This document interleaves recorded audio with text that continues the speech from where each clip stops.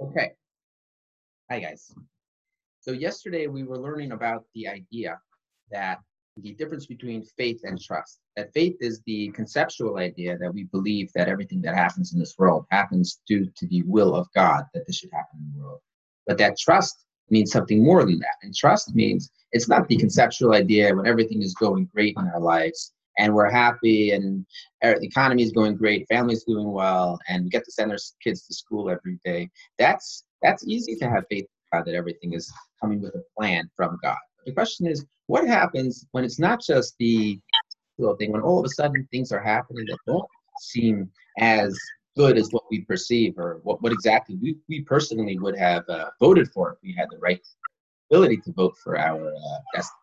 And then do we still believe that God is indeed in charge of the world? And do we still have trust that this is part of his plan and that whatever happens, this is part of his plan? That was the conversation that we ended with yesterday. And I think it's something that, especially in the Bay Area, the rest of the country also has been booming up until now, and things have been going very, very well. Things have been an upward trend in terms of people's businesses, things of that nature, stock market, and now all of a sudden things are on a downward skid. And the question is, how do we react to that? And do we think to ourselves, well, has God lost control at the wheel? Or do we say to ourselves, no, even now we believe in reality. We will have trust and faith in God that he will get us through this and that he has a plan for this. And that's really the question. Now, it's important to know that God does not give us a test that we do not have the ability to pass. So if God gives us a test, that means that we have the capability to pass this test. The famous mashal, the famous parable that the Midrash explains, is that God only tests those who are capable. And it uses an example of someone who's selling pottery. And he's selling pottery, and he wants to show a potential customer that this pottery is really good pottery. So he takes the stick and he gives the pottery a zetz in Yiddish, right? He gives it a big slap with the stick to show that even with that big slap, the pottery can still withstand the slap. The pottery is made high quality pottery. And so too, when we are tested, it is a sign from God that we have the capability to pass this test. And the question is, rise to the occasion and believe that God has a plan and we can get through this then. So the interesting thing is, I just saw today in the Daf Yomi, in the daily Amud, the daily Daf, the daily Torah learning of the Talmud that we do. The Talmud tells us the concept of a Megillas Tainus. That there used to be a book that was written during the late second temple era, so over 2,000 years ago. And in this book, it was written all of the days in the Jewish calendar that we are not permitted to fast. Why are we not permitted to fast in those days? So those are days in which we were threatened with annihilation, and God saved us. Since God saved us, they became happy days. Once they were happy days, we're no longer permitted to fast. So this is something that has been happening throughout Jewish history. And I mean, this is a threat of annihilation. I don't need to go that far. But in terms of being something which is a threatening situation, which is an uncertain situation, we don't know what's going to happen, this is something that has been happening to us throughout our history. And in truth, if you think about it, when did it really explode in America and in the Bay Area? It was right around Purim time that people started getting very nervous. And right now, at least in the Bay Area, these 6 counties, what they're saying is that when will the shelter in place, when will it be up? It'll be up on April 7th, which is right before Pesach. So it's really a transition between Purim and Pesach. In Purim, the miracle, we all know that the miracle on Purim, the saving from getting annihilated, was a hidden saving, was a saving that happened behind the scenes. But Pesach was obviously the archetype for being the most unveiling of God's presence in this world, in which he completely overturned the rules of nature. So I think it's important to keep in mind whether it's going to be the type of saving that happens in behind the scenes, that we get some sort of one of the antimalarial drugs or an antiviral drugs is seen to have great success, and our attention can abate and we can go back to normal living. Or whether, who knows, maybe this is the time for Mashiach to come. Maybe actually we will get there this time. That would be obviously a miracle in the level of Pesach. But whatever it's going to be, God has a plan. It's important to keep that in mind and actually not just say it in your head and not just say it, give it lip service, but actually feel that and have that should be our emotional reaction to this unsettling time. Okay, so continuing in the book.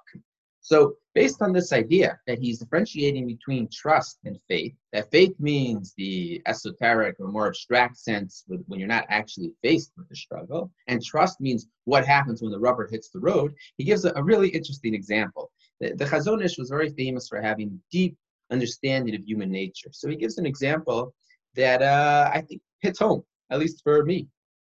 What we see in life is people like Ruvain, who was a moral person, always speaking of trust in God, condemning excessive efforts in life. As we said yesterday, there's that balance between the amount of hishtadlus, the amount of effort we are required to put in to making a living, and the amount of hashgacha pratis, the amount of divine providence in which God will give us what we need. Now, he always says, you don't have to work that hard. Do whatever the amount of work that one is obligated to do, and God will take care of you. And expresses his abhorrence of constant pursuit of financial means. Right? So he talks a big game. Indeed, he is a successful person. He lacks no customers in his store, and he does not need to expend efforts in that direction. He loves the concept of trust in God because even that concept smiles upon him. It's a lot easier to talk about the fact that we believe in God and we have faith in God and we trust in God that he's doing this for our good. It's a lot easier to do that when we perceive that openly as being something that we and everyone around us objectively seems to be a good result. Oh, very easy to say, I believe that God has a plan. A lot easier then. And suddenly we are surprised to see Ruvain, that great truster in God, conferring secretly with his assistants and consultants as how to stop a potential rival who plans to open a store just like his. Right? So all of a sudden, he's threatened. His peace, his stability, his serenity is threatened. And all of a sudden, the big game that he's talking is sort of not so much anymore. Ruvain is very upset by this threat. At the beginning, he keeps his feelings to himself because he's embarrassed to reveal them to his acquaintances, fearing their derision. Because in reality, he always talks up, oh, it's all about God. My parnasa, my sustenance comes directly from God. If you really, really believe that, and someone wants to open up a store in the same city as you, that doesn't get you frightened because God is going to provide for you. But so he's embarrassed to actually let everybody know that he wasn't really such a big Maimon believer. So he keeps it to himself. But with time, he loses his sense of shame and begins to act openly with the aim of preventing the rival from carrying out his plan. Gradually, he gravitates towards the crooked path, and his sense of shame evaporates. He openly commits low and deplorable actions in public. The competition between him and his rival becomes widely known and is the talk of the town. And still, he feels no shame, but rather comes up with baseless and untrue reasons and explanations in order to justify his actions. He says it's about the principle. It's not about the money. It's not about him. It's about the principle, right? And we all know people do this all the time. We have our biases, and our biases are emotional attachments to specific actions and to the amount of dollars that was coming into our tiller every single month up until now, and now it goes down a little bit. Our reaction is, oh, this is the wrong thing to do, but now we actually justify it. And what happened to our faith in God? Not really there anymore. Over time, it becomes even more sophisticated and adds new explanations, claiming that everything he is doing against his rival is for the sake of God and is morally acceptable. It's about the principle. And when someone says it's about the principle, it's never about the principle. He actually fools himself, though, into believing this, and fools others as well. Simple people are those who love a good fight, and usually he attracts fightmongers and gossip lovers. Satan creates peace between them all so that they can build a stable fortress of strife and arguments, speaking evil of others, lies, tale-bearing, and baseless hatred, all of which shorten men's lives. Okay? Very, very important thing that he's saying over here. That the very person who made believe that he was a big truster in God, he was able to create this whole legion of people and bring together all these haters, and the negativity goes back and forth and builds and builds and builds exponentially, right? And this is even before social media existed, right? So picture how much worse it can be in the age of social media. It is possible to find this negative scenario even in matters that are completely spiritual, in certain situations and in ambiguous cases. All the tools of destructive divisiveness appear in these two, just like in other matters, right? So he doesn't hold his punches back at all. He doesn't say, well, there are times when people believe they're acting l'shem shamayim for the sake of God, and when that happens, they never do anything wrong. He doesn't say that. People will come to you and say, this is all about the fact that the rabbi of that synagogue, he doesn't know what he's doing, but it's all about God. I care about God. It's not because the rabbi doesn't give me any respect. No, God forbid. It's really because he doesn't appreciate God in the same level that we do. So we have to open up our own minyan, our own show. And reality, it has nothing to do with God.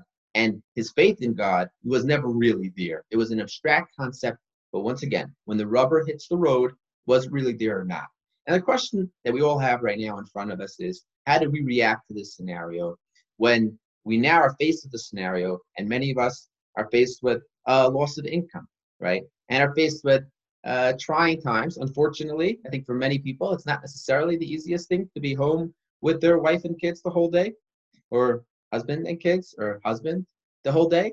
And the question really is, how do we react now? What do we do? Do we actually put our faith in God? And do we actually say God has a plan and we will get through this? Or do we start getting nervous and emotionally spent and despondent, and bad things happen from there? So I hope that we all can try to make it as much of an effort as possible to retain that sense of equanimity and to make sure that we still have our trust in God, and just think as much as we can. Stay away from that emotional reactions and try to go rational. God has a plan. If he is testing me, I am capable of fulfilling his will for me, and I am capable of passing that test and choosing to keep my faith.